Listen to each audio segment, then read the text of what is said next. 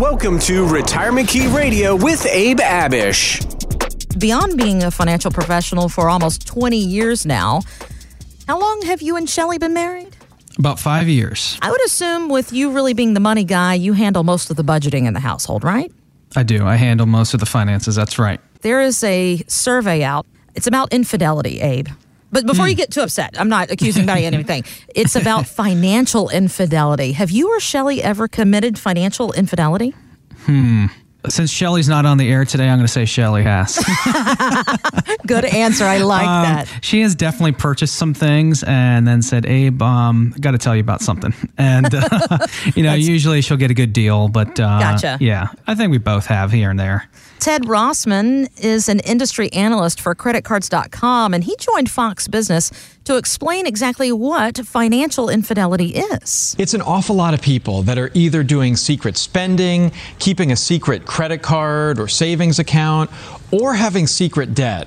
44% of people who are married or otherwise living with a partner are doing one of these things. This is a big deal for a lot of people. I have a confession to make. I live on a cul-de-sac. We're all very close.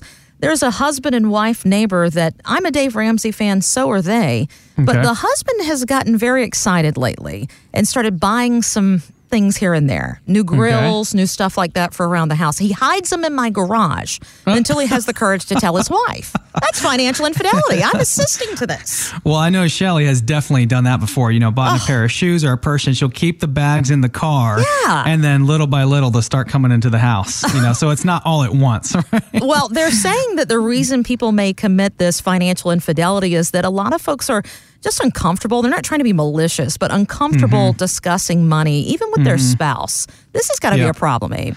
Well, I think it's one of the big reasons why so many people get divorced is just not being able to agree on finances or being on two different financial pages when it comes to saving and debt and investing. Dave Ramsey always talks about how that's the number one cause of divorce. Not surprised at all. I'm not surprised. Well, a couple examples here. We have a couple that we've helped in Loudoun County here recently. They came in together for the first several meetings, and we helped them out with their retirement income plans and rollovers and so forth. And then the husband came in separately at the very end, and he came in. He said, "I have to tell you, my spouse isn't here today, and that's because I have a few other accounts I haven't told you about." And he proceeded to tell me he had about another $400,000 that he hadn't brought up during the meetings when they were in the office with us.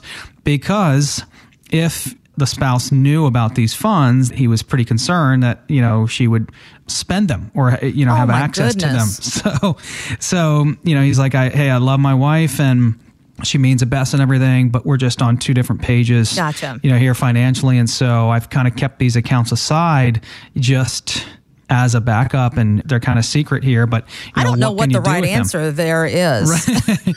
And I kind of understood where he was coming from there, but this kind of financial infidelity and maybe having secretive accounts, I think happens a lot. I'll give you another example. We are speaking with a lady right now who called into the show.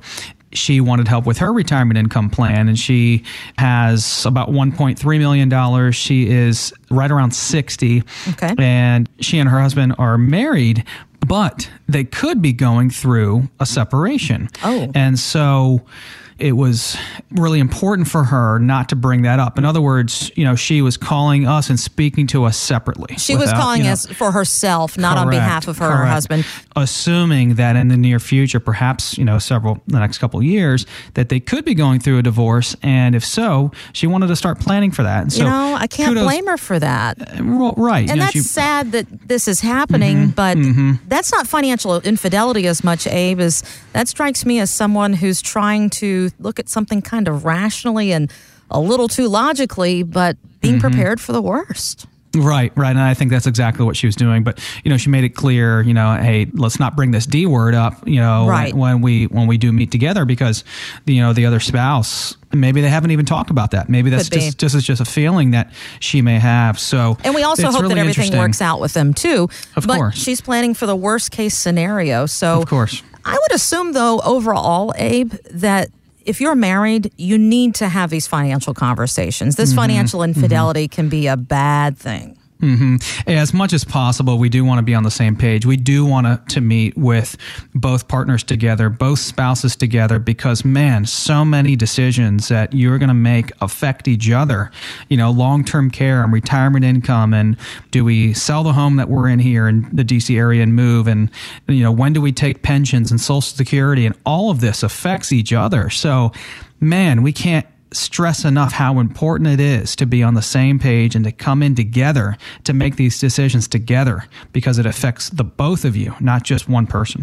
Find out more at retirementkeyradio.com.